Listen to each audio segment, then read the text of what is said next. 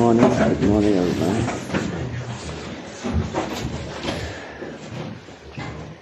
This week's Parsha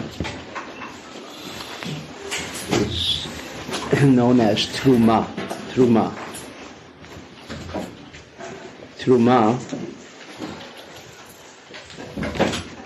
the word itself means an offering. Trumah has also come to be known as a contribution, an offering. That's where the idea of contributing. And of course, since this Parsha is discussing the various objects that went into the creation of the tabernacle, which is considered to be the Bet HaMikdash Ma'at, meaning the holy temple, but in miniature form.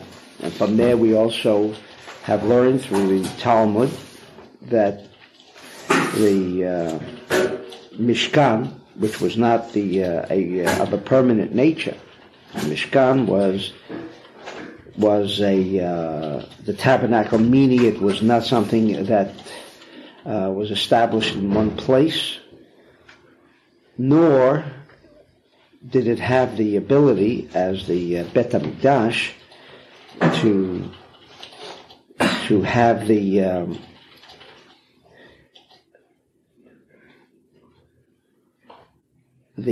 idea, beside permanency, of being established only in Jerusalem. But this was something that traveled with the Israelites in their wanderings throughout the wilderness until they came to Israel. So they built themselves a little tabernacle, as it was referred to, or Mishkan, and the instructions for the construction of this tabernacle takes place in this week's Parsha. And obviously the first question, and therefore the Jews were told to offer or contribute towards its creation and erection at the same time. And therefore it is referred to as Trumah, an offering. And this offering went into the creation of the ark that contained the Torah that was already given, and many other ideas that were that the Jews were told constituted the necessary aspect in which now the the miniature temple would be created. And of course, what the obvious question is that since we read this in the synagogue on Shabbat, of what purpose does it serve for us, since we do not have a temple, and also this temple is not located in the synagogue, or wherever the synagogue might be around the globe, is not one of a permanent nature. Unfortunately, it's not. Beside the fact that Jews seem to move from section to section, area to area, and for whatever reasons that may or may not be known to us, we are in effect, if you examine it closely, the wandering Jew. Is it because we were wanderers in the temple? Possibly. In the wilderness? Possibly. What is the relationship? But before we get into the significance of why we should be concerned about how to build this temple, this miniature temple, which in effect is not what we're in our prayers looking forward to, because it is the holy temple in which our prayers are directed towards, and certainly not something of this nature. So we're just reading a piece of Jewish history and being informed, how they did it at one time. But I would like to bring to your attention a Zohar, incidentally, the Zohar on Trumah,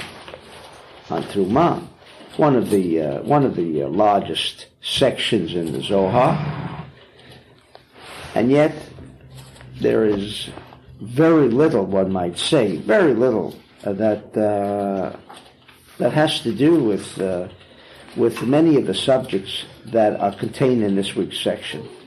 In fact, very little that even deals with all of these aspects that were installed in the temple.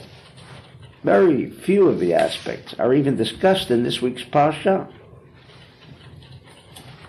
One of them, of which it seems to have no relationship, but I thought it would be interesting to note, and that is the following. Zohar states, Patar v'yama, achitaninan, and this is what we learned. Biyom kadmoi adlo ata Yaakov, in the ancient days, or the days preceding Yaakov, the patriarch, hava banash shalu bebeitei, matazmani mit below marin. That before the days of Yaakov, when it came to the time when a person was to leave this world, he would live in his house in peace, without problems, without exorbitant medical bills, and he would die without illness. So it was until the time of Yaakov, something unfortunately unheard of today. Kevin Data Yaakov, when Yaakov came upon the scene, Boy Kamei the Kudsha Baruch Hu, and it came before God, Amalei More di Alma, Inicha Kamach de Limpo Banash Vebe More, Tar Otlat Yomin, Olabata Yitkanesh Lamai, Biafkid Lebeto, Biatov Michovo. Isn't it better that a person should become ill just prior to his leaving this world, prior to his dying, and that he should fall into illness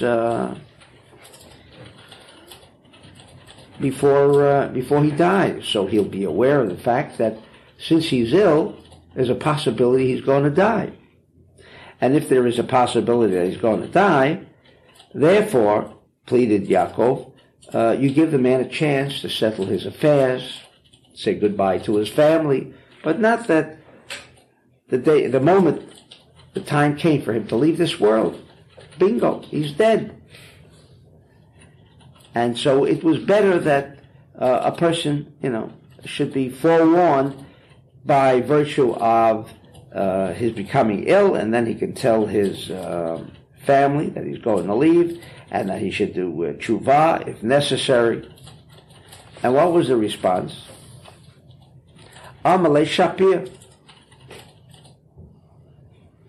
You're right, Yaakov. This is the way to do it. And not only that, says the Creator to Yaakov, but you will be the sign. You will be the sign, meaning, says Rabbi Ashlag, what do you mean you will be the sign? With you begins now this idea that before a person dies, there should be some warning by illness specifically.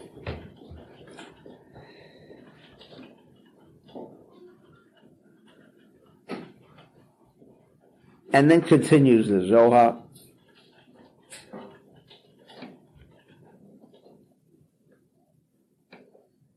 After Yaakov died, lo haya adam ba'olam shahaya lo machla v'lo met min ha'machla ad sheba Chizkiyahu.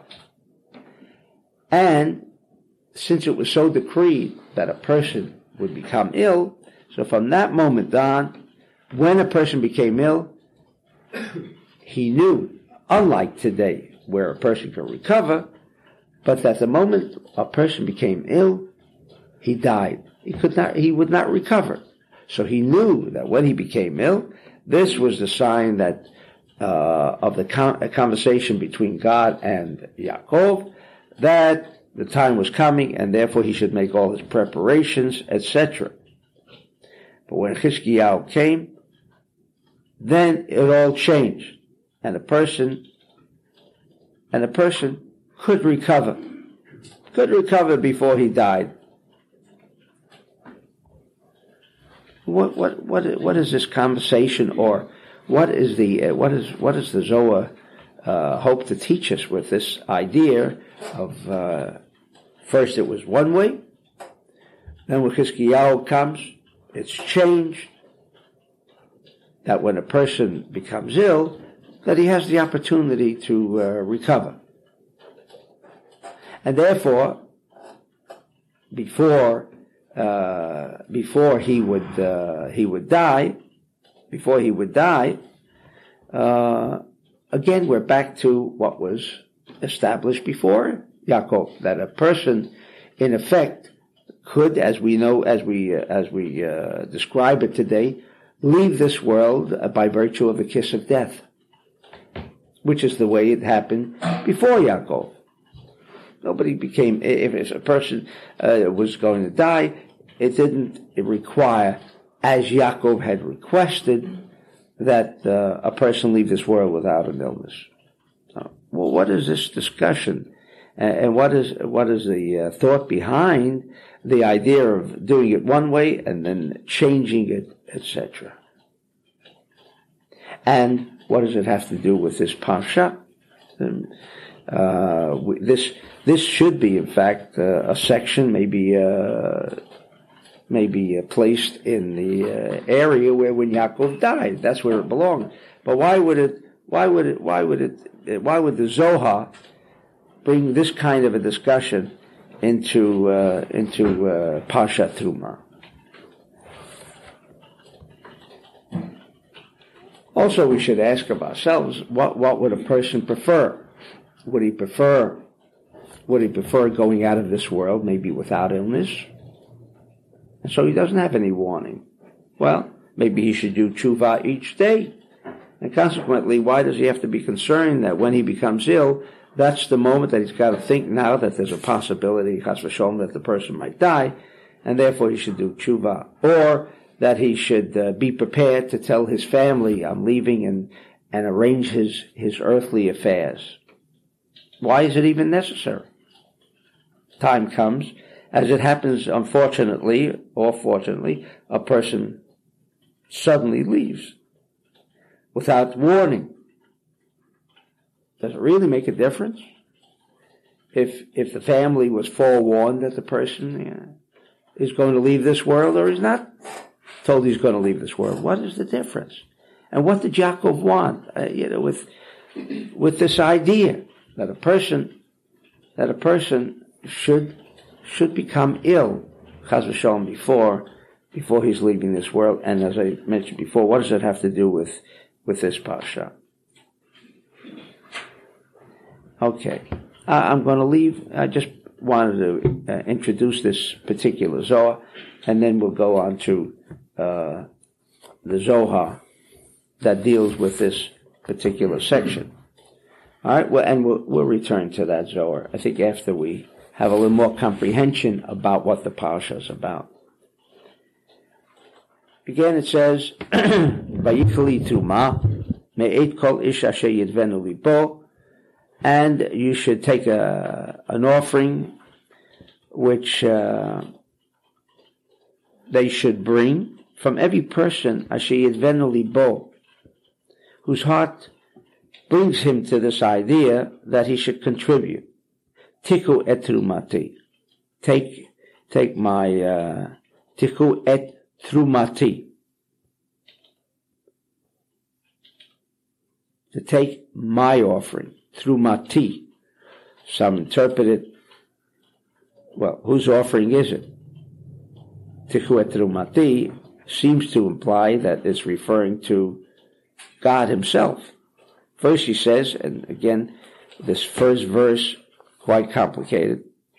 It says, "Vayichu li truma," and they shall take unto me an offering. Me'et kol ish asher yidvenu libo. from each person who feels that he wants to do this, Tiku et trumati, take my offering, meaning that which is going to be offered is now referred to as if, take my offering. I mean, it's mine. I mean, it's not the Creator's offering, it's the person who's offering. It's his. What do you mean, Tiku et trumati, my offering? We have here the Zohar, Patach Rabbi Shimon, and Rabbi Shimon begins, B'tchila vayichuli truma. Vayichuli, they should take to me. Yoreh, says the Zohar, this implies, Shemisha rotzeh l'shtadel b'mitzvah, whoever wants to be mishtadel sometimes means, I'm attempting. L'shtadel also means to become involved. B'mitzvah u'lishtadel b'hakadosh baruch hu, and wants to become involved with the Creator. Tzarech shelo yishtadel bo rekam u'b'chinam. That if he wants to become involved, he should not become involved empty or without cost, or b'chinam, which literally means b'chinam, without cost, or without effort.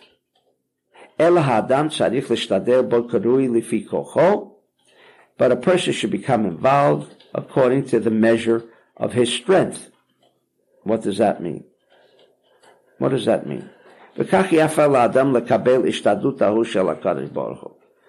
a person should make this attempt.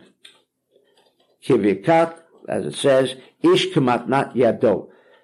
Any person according to his ability to contribute. This is the way most translate that verse. Ve'im toma, the Zohar asks, Hare katuv l'chu shivru ve'ichlu ve'lechu shivru below kesef u'below mechir yayin v'chalav. But then there is another verse in Yeshayahu, which says that go and make yourself acquainted or become attached without money. Hare shehu b'chinam, that there is no necessity for contributing, if the idea means physical contribution, but it could be done without money. V'hu ishtadlut shel HaKadosh Baruch Hu, ki yayin v'chalav means the Torah.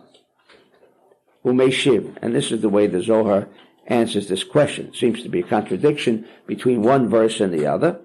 Umeshiv, ele ishtadlut HaTorah. What does it mean becoming involved with the Torah? Kol mi sherotzeh zocher bo. That in one verse, when it says that you can become involved and it doesn't require any effort on your part, it does not require any contribution on your part, but you want to become involved, connected with whoever. Kol mi sherotzeh zocher bo. If someone wants to, it doesn't require. If he just wants to, it does not require any effort on his part. It does not require any contributions on his part. Hishtadlut shel HaKadosh Baruch Hu ladat oto kol mi sherotzeh zocher bo below skar klal. In other words, many a time we have asked ourselves the question that if, as we will learn certainly this morning again, only to reinforce and support that which we have already learned in the classes, that Judaism is not a religion, meaning a concept, a movement, a cult, if you want to refer to it as such, because we certainly are not the majority of the people. Our movement is not something accepted by over 2 billion people, just a couple of million people. That's still even at her, that maybe it's not even 2 million people, but it's such a small minority of the world that conducts themselves in the manner that we conduct ourselves, that if one wants to become involved, he becomes involved. Many times we say, well, look what we're learning here, changing our lives, meaning what? achieving greater awareness, higher levels of consciousness, which only through the study of Kabbalah can we achieve this, because the average Jew in the street is more robotic as most people who do things not out of choice, not out of free choice. And we ask, why are we here?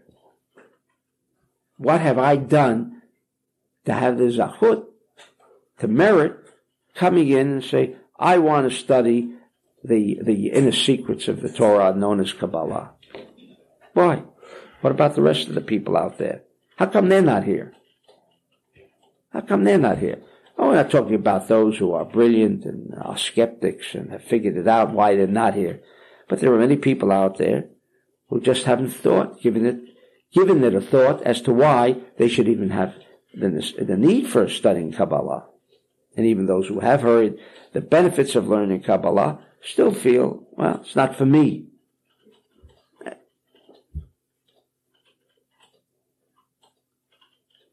What have I done to merit coming in? Says the Zohar, for that you don't have to merit.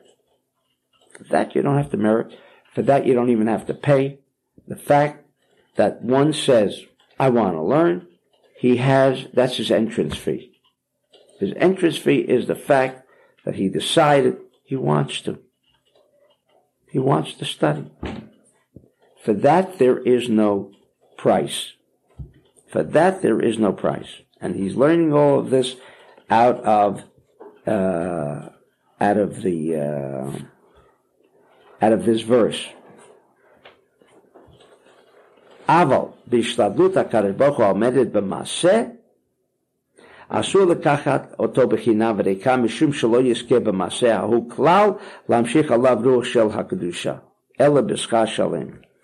And this is what the Zohar says is the interpretation of the verse. However, if you want to make manifest the information, if you want to put to use that this study, the study of Torah, with all of its inner meanings, and certainly including the Kabbalah, if you want to now, after having received this kind of information, now make it serve you, now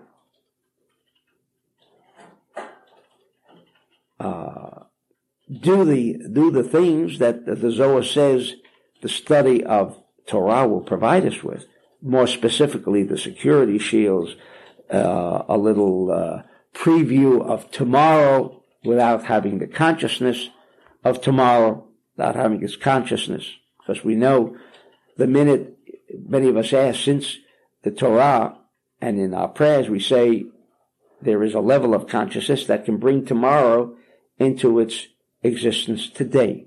Because in effect, there is no such thing as tomorrow and yesterday. And this, of course, is supported by science today and out of Einstein's theory of relativity, that in effect, tomorrow, yesterday, and today are all one in the here and now. If that's the case, so how come we can't know about tomorrow, make investments on the basis of what's going to happen tomorrow? And the answer is, the idea of knowing tomorrow is what we call Satan consciousness, that which we have conceptualized, that which we consciously become aware of, no longer is in the realm of unity. The minute we understand something, we have taken it out of the realm of where yesterday, today, and tomorrow is one. That is in the level of what we call Etz HaChaim, where the consciousness that we are aware of, which is the consciousness of Satan, because whatever we do on an active consciousness level, if we haven't learned it yet, we have a partner. That partner is Satan. And when we figure out things, and we know what's best for us, when we understand everything there is to understand around us, the moment we achieve an awareness of something that we weren't aware of yesterday, today, or tomorrow, the moment we become aware of it, it no longer belongs in the realm of Etz HaChaim. No longer in that level of non-fragmentation, where yesterday, today, and tomorrow are as one. No, it's all brought down. The consciousness mind, the fact that what we understand, when we say we understand, we have brought whatever information we have acquired, is brought down into the realm of Satan consciousness. Once it's brought into the realm of Satan consciousness, now Satan will give you the idea of what tomorrow should be, but it will not be what tomorrow is really, because that's the function of Satan. He also must be given the opportunity to sell his wares. Unfortunately, more times than none, we're associated and connected with Satan consciousness. Therefore, he leads us into an understanding, he leads us into the idea that we are prophets. After all, a good businessman is the one who can forecast and project the future. That's a good businessman. And he remains a good businessman maybe even for 40, 50 years. But then when Satan consciousness realizes he has captured this individual into the total understanding that it is his wisdom, it is his knowledge, and drops him like a hot potato. No longer that he needs him. And then all of a sudden the person goes bankrupt, the person becomes ill, chas v'sholem. All of those things that he himself understood in his projections of the future, because after all, when we project the future like the weatherman, we know what tomorrow will be. We know until we don't know. So what kind of consciousness is that? Therefore, the Zohar says that's Satan consciousness. But where you do not assume the idea that I know tomorrow. I do not know anything. Because the I know, I is part of Satan consciousness. Whenever you say I know, you've got your partner sitting right next to you at the board meeting. He's there. The minute you say I know, he's present. It is only when you let things flow and you realize that it's not you, and then you're doing things and you don't even know half the times, or maybe all the time, to the extent that you don't know. To that point, then you're at that other level. Therefore, says the Zohar, there is no entrance fee. There is no entrance fee into acquiring this kind of knowledge. However, and that's what it says, Vayikol Trumah me'et kol ish asher yidvenu libo tiku et trumati. But if you want to implement the knowledge, if you want this information, this knowledge to work for you, then it does not require a consciousness of how to make use of it. You want to tiku et trumati, then you want to take my offering. What is my offering? The light. You want to take my offering, which is unity. You want to take my offering, which says tomorrow, today, and yesterday are one and the same. Then you cannot receive that for nothing. Information is for everyone, whether you pay for it or you don't pay for it, because then it remains information. But now you want that information to become knowledge. And what does it mean, knowledge? What does it mean, knowledge? The connection. There is a difference, as you've learned in the classes, between information and knowledge. When it becomes internal, that information becomes internal. Not in the mind, where it's information. Not in the consciousness, where it's an abundance of news that you can make projections, etc. No. When if that information is to become part as a function in your life, it will lead you into the results, into the decisions. Not you. That requires a truma. That cannot be had for nothing. Now you want to make use of that information. Now what is the difference? Why, if I want to come in to receive this information, you can have it for nothing. You can have it for nothing. But when you want this information to work for you, then it requires a contribution. Why? Continues the Zohar.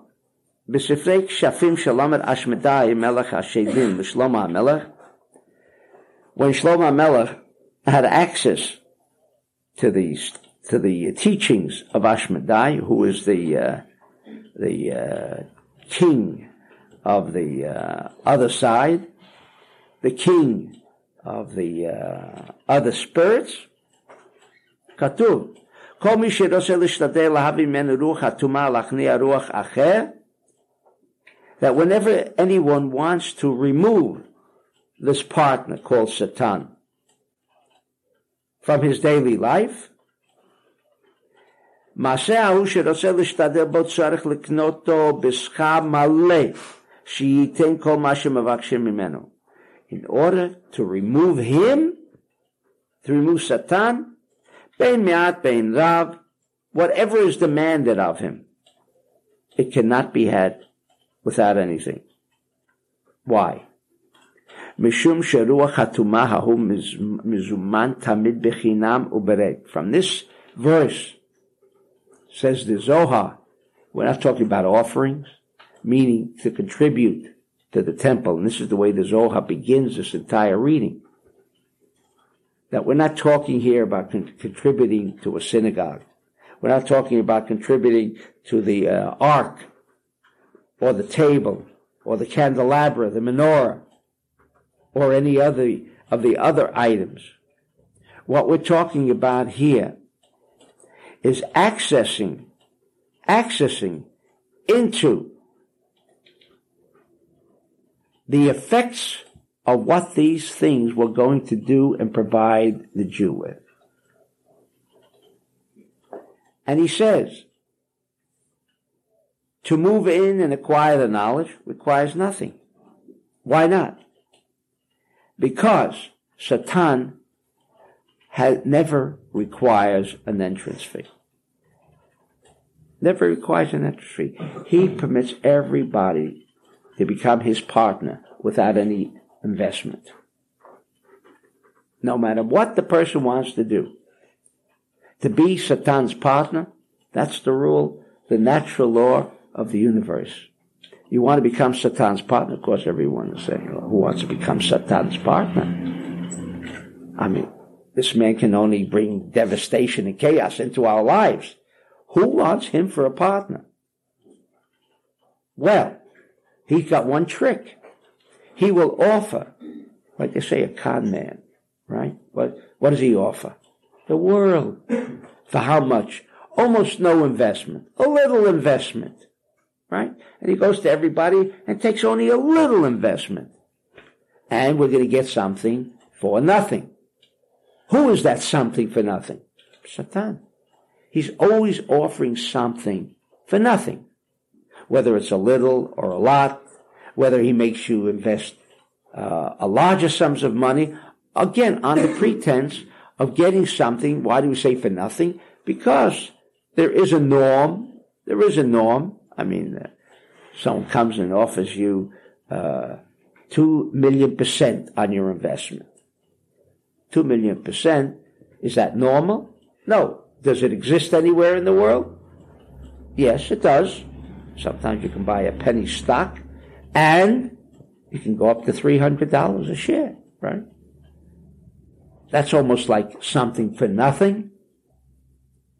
That kind of investment, says the Zohar, that kind of investment is being partners with Satan. being partners with Satan, because you're getting something for nothing. Therefore, says the Zohar, to get that, no problem. Keeping it may be another matter. So you can get it. No problem. He lets everybody in. But if you want the security, if you want the guarantee that you're going to retain it, then you can't be his partner. What does it mean you can't be his partner? Then you have to make a contribution. Because if you want as the Zohar now is interpreting, tiku et trumati, my offering. What is my offering? My offering is what the Satan does not offer. Satan offers you, come in, free ride. Everything you want, you can have. But, I didn't guarantee this forever. You want to guarantee that what you have, and that doesn't only mean money, you have health. Is there a guarantee? When you're Satan's partner, there is no guarantees. He could take you for a free ride around Disneyland, but then the trip ends. Whether it ends at night or it ends the next day, but that free ride ends. Meaning, what's the free ride that ends? The idea that we are secured in what we have achieved, the idea that we have fortified, we have established within our lives absolute health, absolute financial stability, absolute relationships. Says the Zohar, no. You can move in and there's no charge. But remember, once Satan has brought you in, because whenever there is no charge, whatever you're getting for nothing, you have become a partner with Satan. And there's nothing wrong with that. With that, there's nothing wrong. Because if there was something wrong, then the minute Satan takes you in, into his compartment, into his adventure, into his venture, and immediately the jig would be up, you'd be able to recognize the con man immediately, then Satan has no way of being successful. I mean, he's got to be permitted to let you take a long ride, a ride of 40 years, a ride maybe even of 50 years, and you have $14.5 billion. And in 1 year, he says, sorry fella, the trip is over. Remember, it was a free trip. This is where you get off. This is where I get off. Now you're by yourself. And by yourself, he drops it and finish. You want my offering? There is no free trip.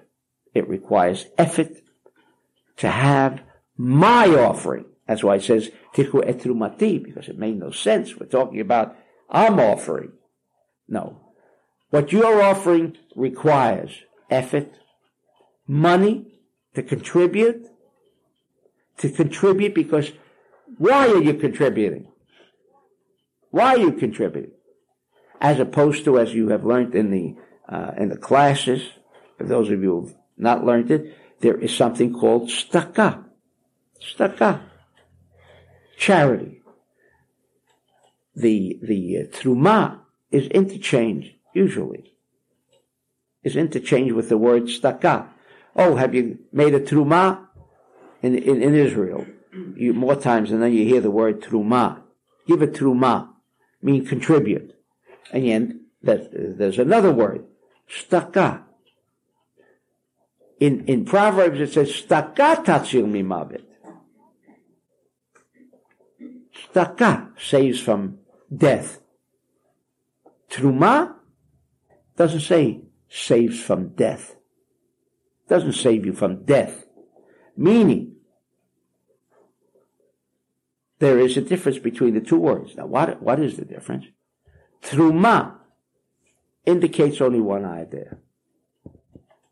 You want my offering, meaning what? Guarantees of what you have acquired. And it's not against death. It's not against death. That's a whole different concept. Because death is going out of the realm.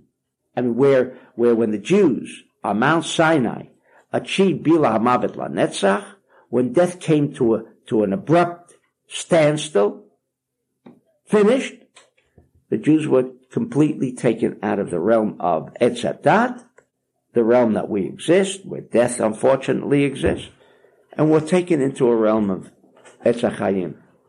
Over there, no chaos, no nothing. What the Zohar here is talking about is Trumah. That means when you exist in this level, where there is chaos, there is devastation, and there is illnesses, in this world, you want to have my offering, then no, there is no free trip. It's not talking about staka, which deals with that realm of where Moses never died. Moses never died. Yaakov never died. Did not die. These people, just from our perspective, from our observation, they are no longer here.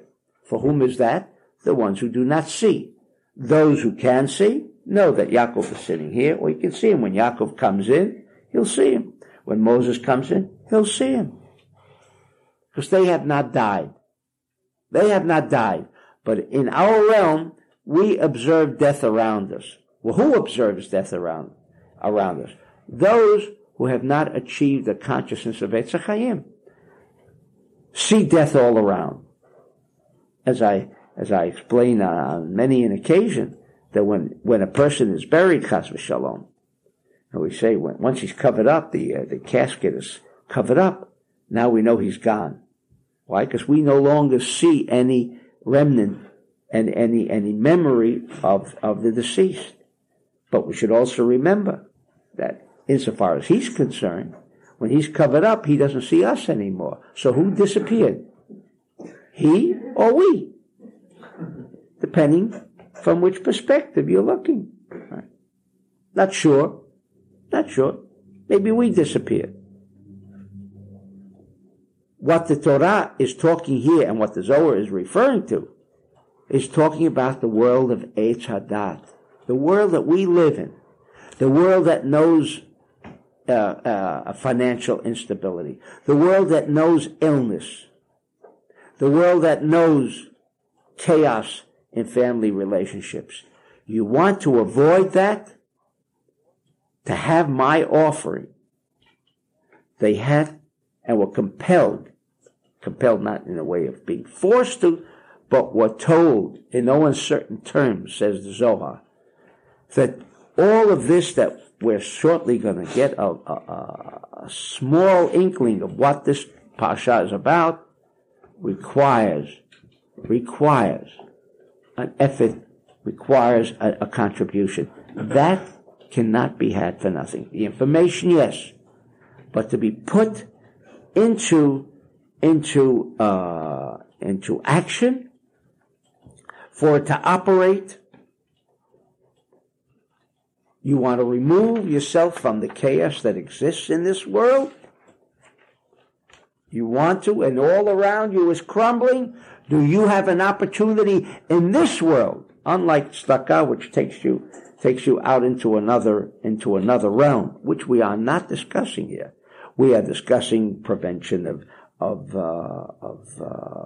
illness, prevention of financial instability, prevention of breakdown in family relationships. These things cannot be had for nothing. If there seems to be a free trip, meaning,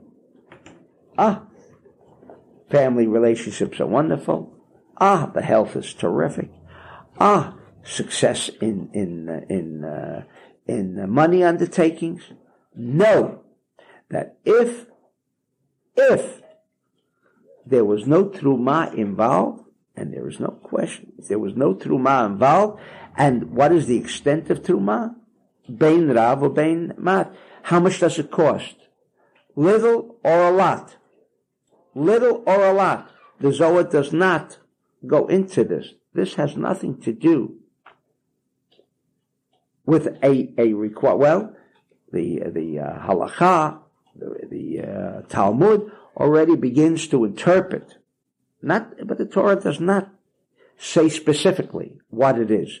Although here and there it's mentioned something about 10%. But that's not the point here. Point is that what the Zohar wants to teach us,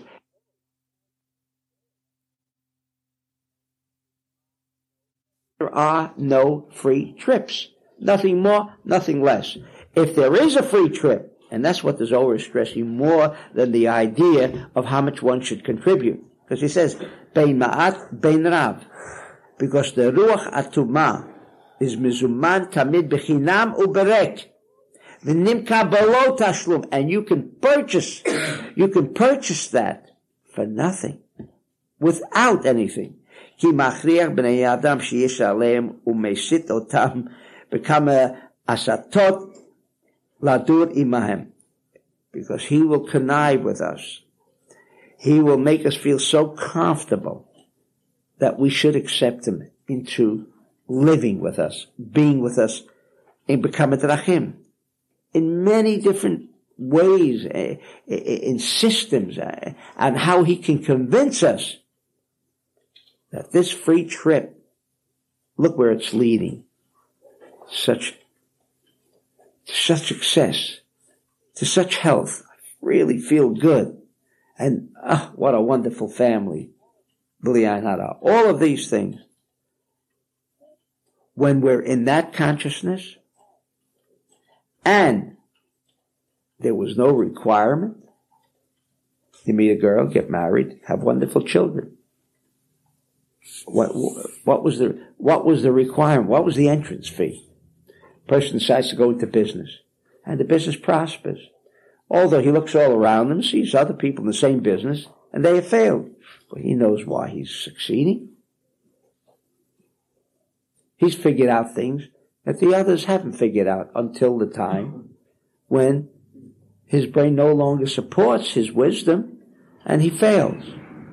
Or he becomes ill, things of that nature. So what the Zohar is teaching us, that if you want this information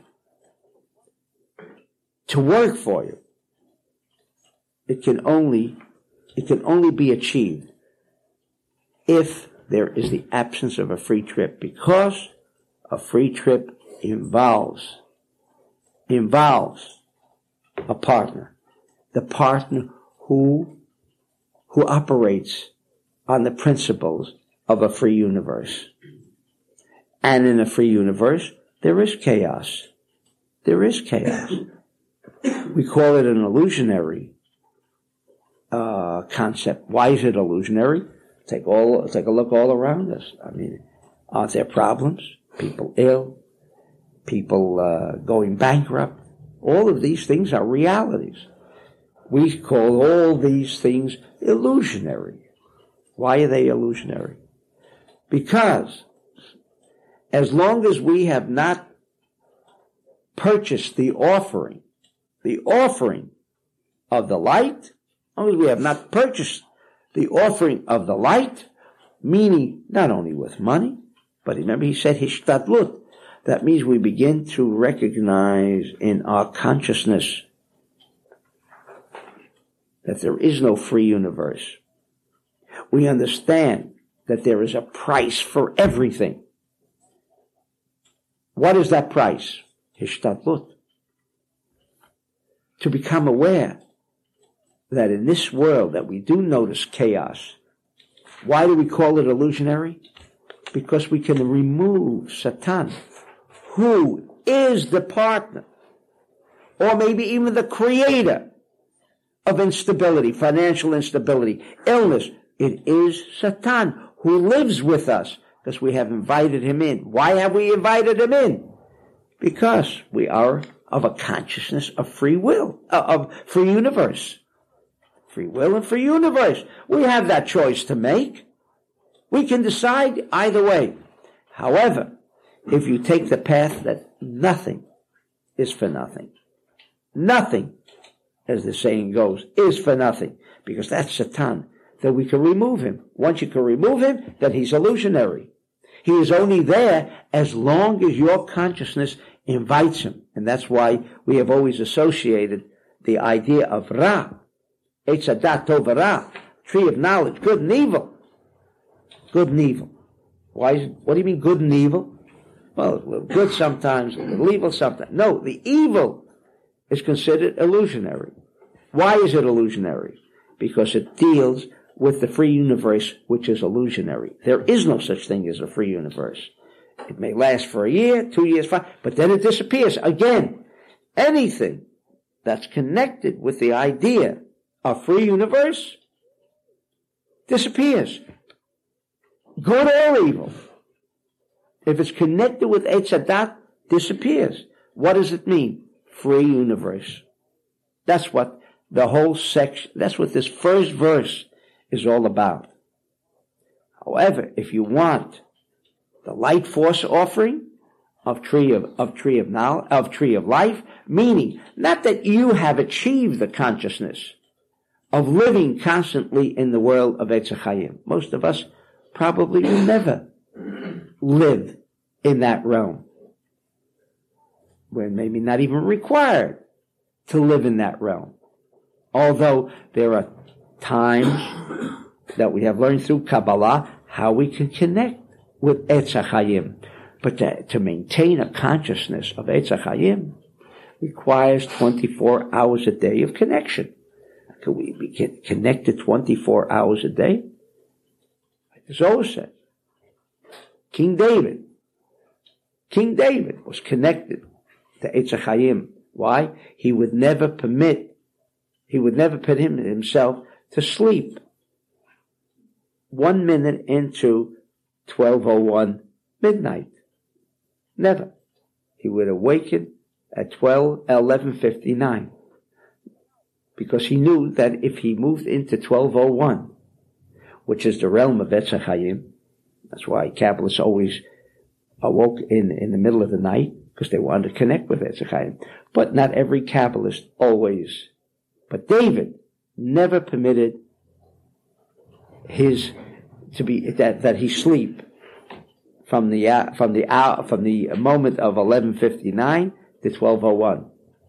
He was always awake at that time, and therefore, he was never connected to the world, the familiar world that we live in. So there are ways how we can connect to Eitz Chaim. Unfortunately, to maintain 24 hours a day, this vigil of connection with Eitz Chaim is rare, difficult. However, it does not preclude that from time to time we cannot get an infusion of the world of Eitz Chaim. But we must have this consciousness before we begin anything, says the Zohar. The consciousness that there is a world of Eitz Chaim. The consciousness that we live in the familiar world with Satan in the world of Eitz Hadat. Without that consciousness, without that hishtadlut, then he's your partner all the time. And it doesn't require any payment. No interest fee, for nothing. However, when you make the effort, you pay for it. Whether it means waking up at 11:59, you set the alarm and never cross over into 12:01, sleeping, and many other opportunities that present themselves, like Shavuot at night. Person is guaranteed if he stays up all night and follows the rules or regulations of the Zohar, another guarantee. This is what the Torah is talking about.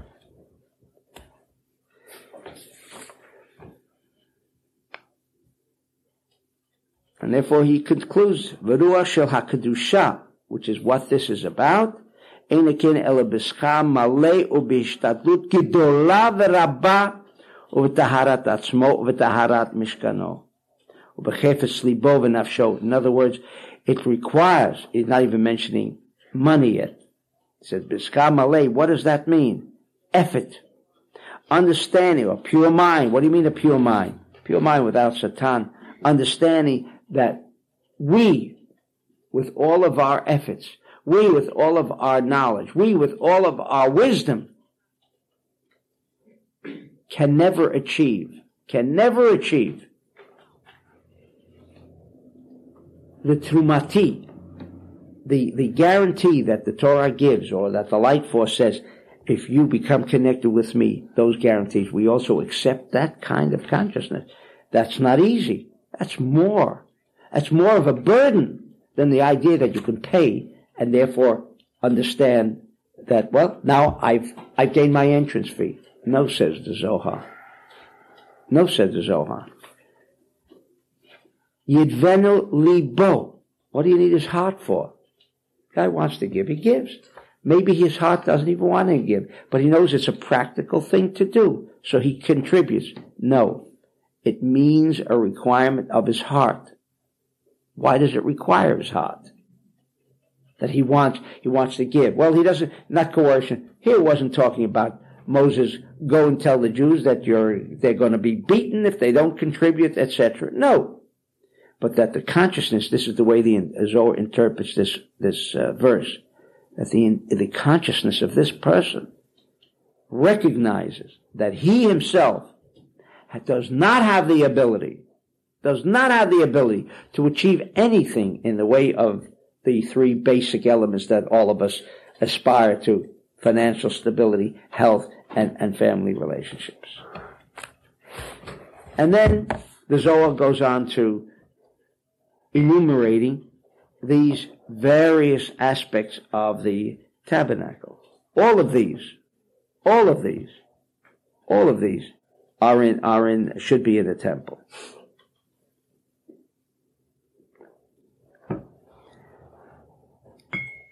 The main of which was, there was a table, as I said, the candelabra, and then it goes on to how to make the ark. Cover it, without going into all of the details of it. But here I'd like to quote the Ari, because we have an ark. Everyone has an ark. What's the purpose of the ark? Well, you don't want to keep the Torah outside, so you put it in an ark. It should have a place. What's the purpose of the ark? What is the ark? Why is that so essential? Cover it up, lie it on a table. Where did the idea of putting the Torah into an ark come from? Why is it necessary? And why does it go to such lengths of what is required on how to achieve the structure? It goes into details, which I'd like to quote the Ari. And this is what we should understand is being accomplished, supposedly, with the ark. This is the consciousness that we have to have when we read this, because as I state every year, that the reading of this tabernacle, the Mishkan, is our security shield. We're not reading a story of how to construct a tabernacle, and I asked at the very beginning, it doesn't even apply anymore. It doesn't even apply. We're all aspiring to the permanent third temple that will ring in the bell of Mashiach. Why do we need this for? Is it just for the intent of a historical event that took place in the wilderness when the Jews left Egypt? And so we understand, says the Zohar, that this ark and all of the, I'll use the word trimmings, but all of the essential necessities that accompany the structure of the ark constitutes our security shield. We have no other protection.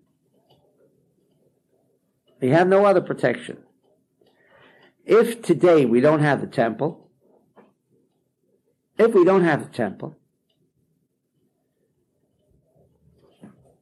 it says right here in this section, and wherever the tabernacle is mentioned, in order that I should dwell amongst you. What does that mean? I mean, God is all around. I mean, why does he need a little house where he contains his presence? I mean, can a tabernacle, or for that matter, even the holy temple, contain the presence of God? What kind of nonsense is that? I mean, an individual needs a house, and the house is bigger than him. It's more than, let's say, an area like a dog house. Why? What does it mean, a dog house? For a little dog. But for a person, I mean, he's bigger.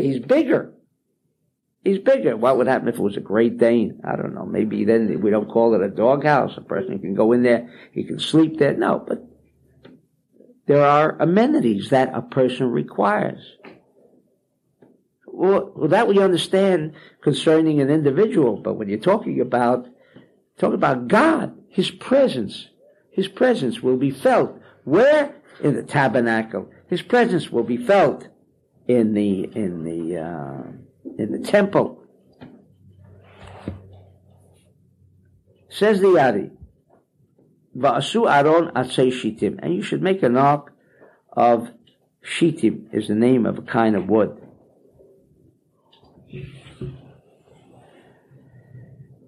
The Aron, what is the Aron? Is the secret of Yesod Abba. Code words. Yesod, foundation. Yesod is Yosef, of Abba. There are different classes of energy packets in the world, and that's the Aron. Ki b'Yesod yesh gimel klipin. Now, why does the Ari say this? The Aron refers to Yesod. How does he know that it refers to Yesod? Maybe it refers to a different energy system, a different energy level. There are different energy levels. Why the ark to be considered, and where does the Ari get the idea that it's connected with Yesod? And Yesod, of course, we know is the male organ. We know that's where the Brit takes place. That's called Yesod. That's called Yesod, where the Brit, the circumcision, takes place. It's called Yesod. Why is it called Yesod? Kiyesh Gimel Klipin. Because over there, in Yesod, as it is known, has 3 types of klipot. What are the 3? Or Ola, the foreskin, V'ora Priya, which unfortunately, as I have mentioned time and again, and worthwhile to mention again, unfortunately, most Brit in the world today, I know, are after the foreskin is removed, there is a membrane called the Or HaPriya that must be split. Unfortunately, it's not usually performed. Or they try to do both at the same time because they don't understand that we're talking about 2 different consciousness altogether. One has nothing to do with the other. This is not a question of removing the foreskin and maybe together we can separate. No, that membrane has to be separated. It's got to be an act by the mohel separating that membrane. It's a membrane there. It's got to be separated. Why? Because that has an energy intelligence of its own. And if we do not separate or rip that little membrane, thin membrane, divide it in half, as you've learned already in the lectures on Brit Milah, on circumcision, that's another energy intelligence of the guy we want to get rid of. Remember the guy we want to get rid of? Our partner, Satan. The Hadam. And that's why Mitzitza, to draw out the blood, not done today. Some don't do it. When I'm talking about the mohel, doesn't do it because of AIDS. Whatever the reasons are. Although Although, even where a Merle does not want to do the Chief Peso, now the rabbis have said it's okay. After all, it's a question of life and death. They do not remove the blood, drawing out a little of the blood. Necessary. I won't go into why. Because that blood, it doesn't have to be a pint of blood. A drop must be drawn out. Drawn out. Because that first drop that's drawn out, the bleeding of the removal of the foreskin is not what we're talking about, but after the membrane has been divided, without going into too heavy of a discussion of it, that's still connected. It nourished. It lied next to Satan. It lied next to Satan. And anything that comes in contact with Satan remains as a partner, as an intelligence that remains with the individual, with that little baby. He has been invited, and he can be invited, as we said before, no entrance fees. He's brought into this world already and packaged, and therefore the necessity for circumcision. He's brought there for nothing. You don't have to invite him. He's more than well. He'll even come in uninvited. You don't have to pay for him to come in. He's there. Unfortunately, he is there without an invitation. So these three levels of Satan consciousness exist. L'umat zeh. Now how do I, beside going to the Brit that is properly done, and naturally here in the center whenever a Brit takes place, we have this one particular mohel because he is following these instructions. What he may do on the outside is not my concern. Maybe he does it all over that way. But here, these are the instructions. We've got to remove, it's very serious, got to remove these three energy intelligences of Satan from this little child. But does that mean Satan is gone from my habitat, from my home? No. Because he's always ready to come back tomorrow. Remember, you invite him back. How do you invite him back? Ego. This is me, I, whatever.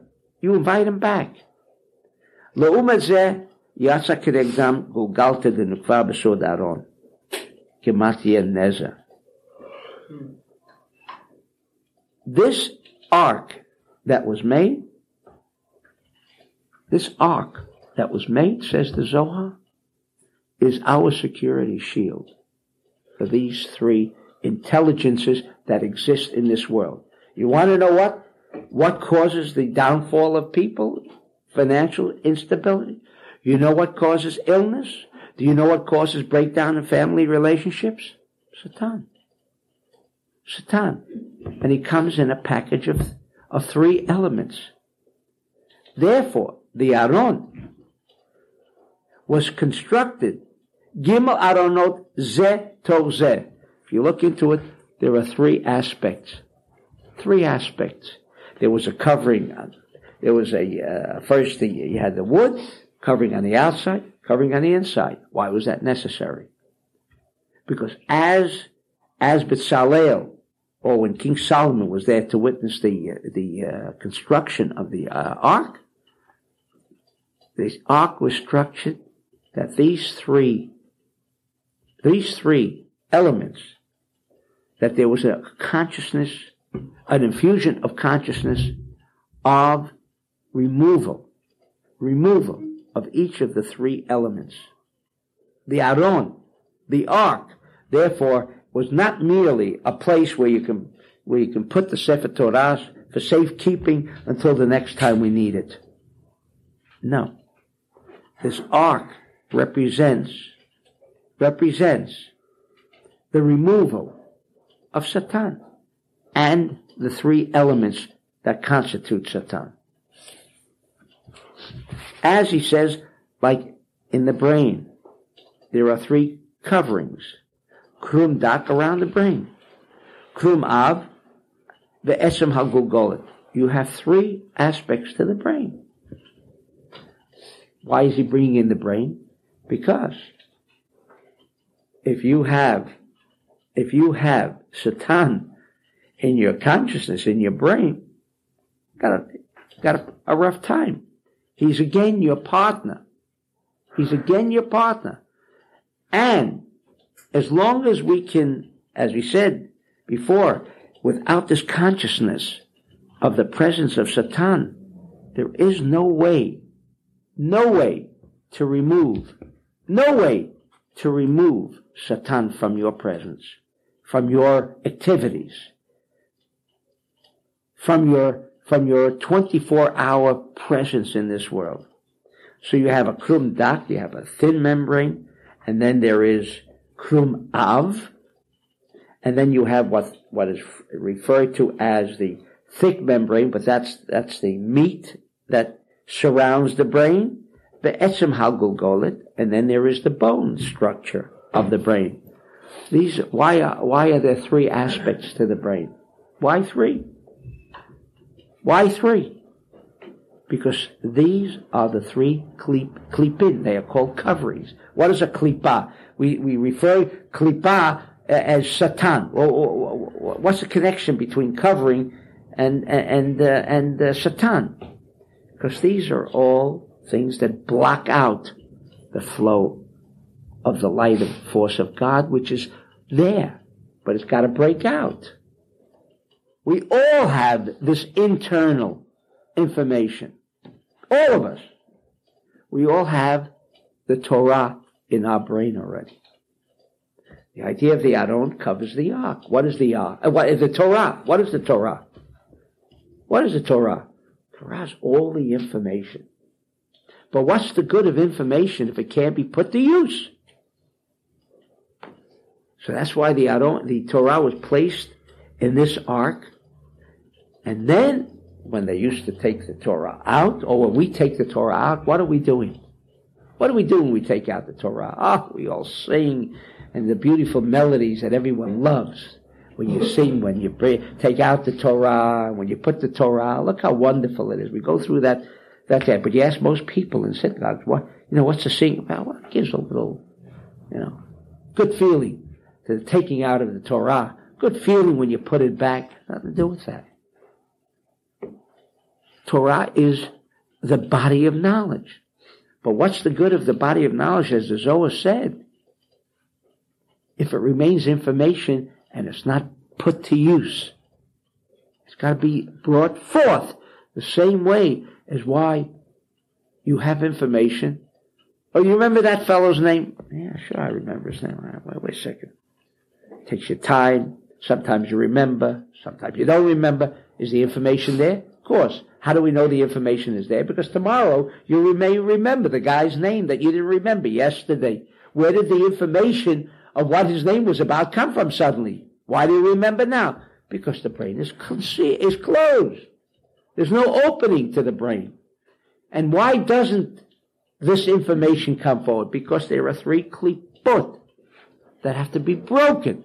And so when we do the Brit Shemay, when we do all that we do and take the ark out, all these prayers that we have is for what purpose? Because the Aron represents the potential and includes the 3 coverings, which are the 3 coverings. We even bring Satan right into the ark. Can you imagine? He feels elated. Look how close he's getting to the body of knowledge. Except he has one problem. If we have this consciousness of what the ark is about, then we open it up. Why opening the ark is so important? Because unfortunately then we're ripping him apart. He can't keep this information, the protection that's included in the Torah, from reaching us. He loves when you close that ark. Now we close it, and it's closed, it's concealed, like the brain, says the other. It's such a beautiful analogy of what the Aron was about, like the brain. So beautiful. This is the purpose of why, when you read it clearly, you will see there are There are three aspects to the Aron. Why? For that purpose. So that we can perform an act. And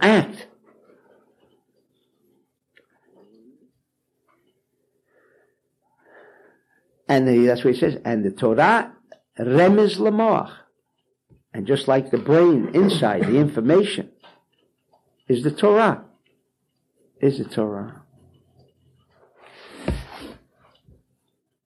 So, the essential aspect was this. Everything else contributes. We have where we lay the ark. All of these things are necessary, not utensils, necessary equipment in the support of the reading of the Torah. But what's most important is taking that information out. There is no free trip for that. It requires not only contribution towards the ark, but it also requires consciousness of what we're doing when we open up the ark.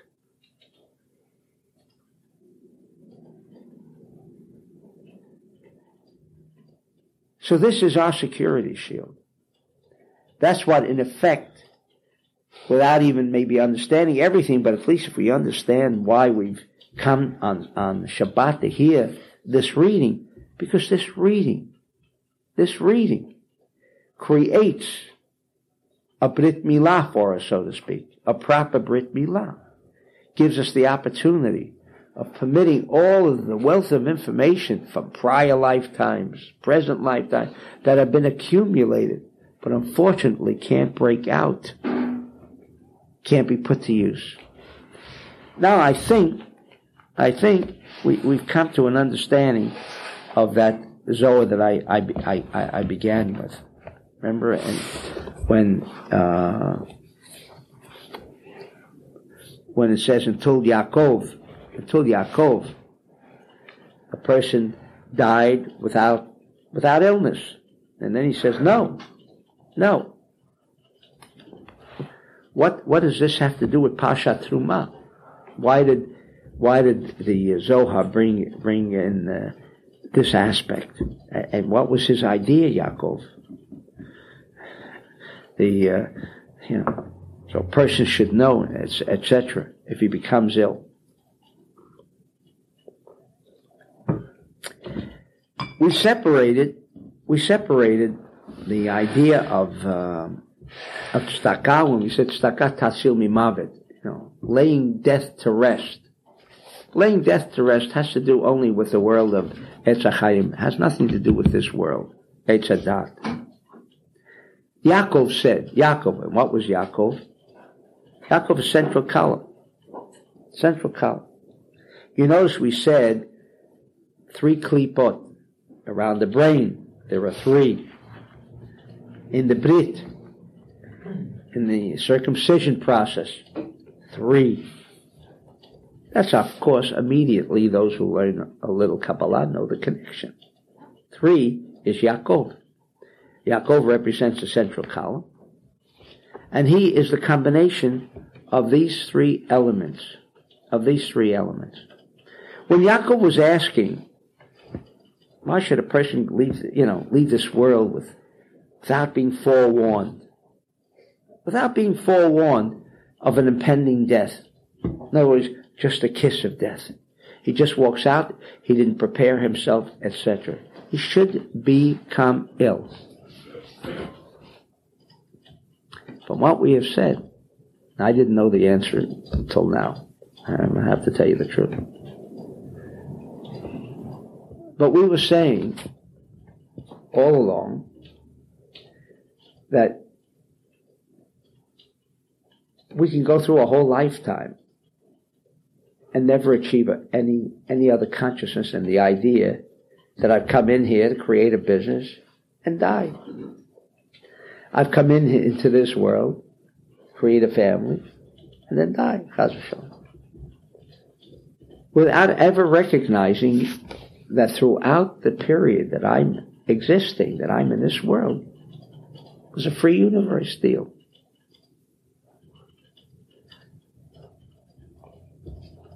has nothing to do with Satan. A person never gets sick.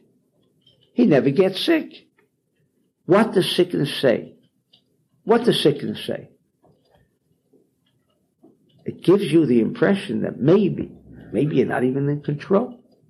That the fact that one had been healthy all his life, and then at the end, well, everyone will say, if he got sick at age 240, not so terrible. He lived 240 years and never was sick a day in his life. Is there anyone that when the person becomes ill, seriously ill, at age 239 and a half, would everyone be crying, oh, look at the suffering he has to go through? Everyone's going to remember the wonderful days of 240 years. That the person would never come to the realization that there is no free trip in this world. That's what Yaakov was pleading. He says, Tiku et trumati. Do you want my trumah? You want my intelligence? You have to change your consciousness. You have to earn it. But if a person had it going so well until he died, never even had a chance to think, hey, maybe this was Satan's trip all the way through for the 240 years. Maybe he was there only for the purpose of making me think that it's me. And you know what? This world of Eitz Hadat, Tov Ra, is really the world of reality. Therefore Yaakov said, and it was Yaakov only, and said, wait a second. Then everything that's supposed to come out, reality, truth, will be always embedded in the klipot, never utilizing the true reality of this universe. And therefore, the reason why people became sick and why he pleaded that people become sick is because how else would we be familiar with chaos and bring us to the idea that whatever we had up until that moment was a free trip. Unless from the very beginning, we realize that at any given moment, that's what Yaakov meant. At every given moment, think of Yaakov. Think that there are 3 klipot, and as long as you have health, you say, no, I don't have no health. You've broken through the 3 klipot because you're saying, oh, well, I have health now. Yeah, but in another minute, in a second, in 1 second is what all it takes is the person to lose all his health. A second. How long does it take to lose $14.5 billion? I once figured it out. I didn't figure it out. Someone figured it out. It was in the newspapers. That if you threw away $10,000 every minute, you could not spend the principal of $14.5 billion. Could there ever be instability in such a situation? How could you lose it? Even if you throw away $10,000 every minute, throw it away. You could not use up your principal. And yet $14.5 billion vanished in a year. Not only the $10,000 a minute, but the whole principal disappeared in a year, which is impossible. It's unheard of. It is heard of. This age of Aquarius, things go a lot quicker. That's what it's all about. And therefore this Parsha is to open up, break open those klipot, the 3 essential klipot of Satan. As long as we don't break that open, he's going to be our partner. Then we have a free ride until he decides, finished, ride is over. Amen. Amen.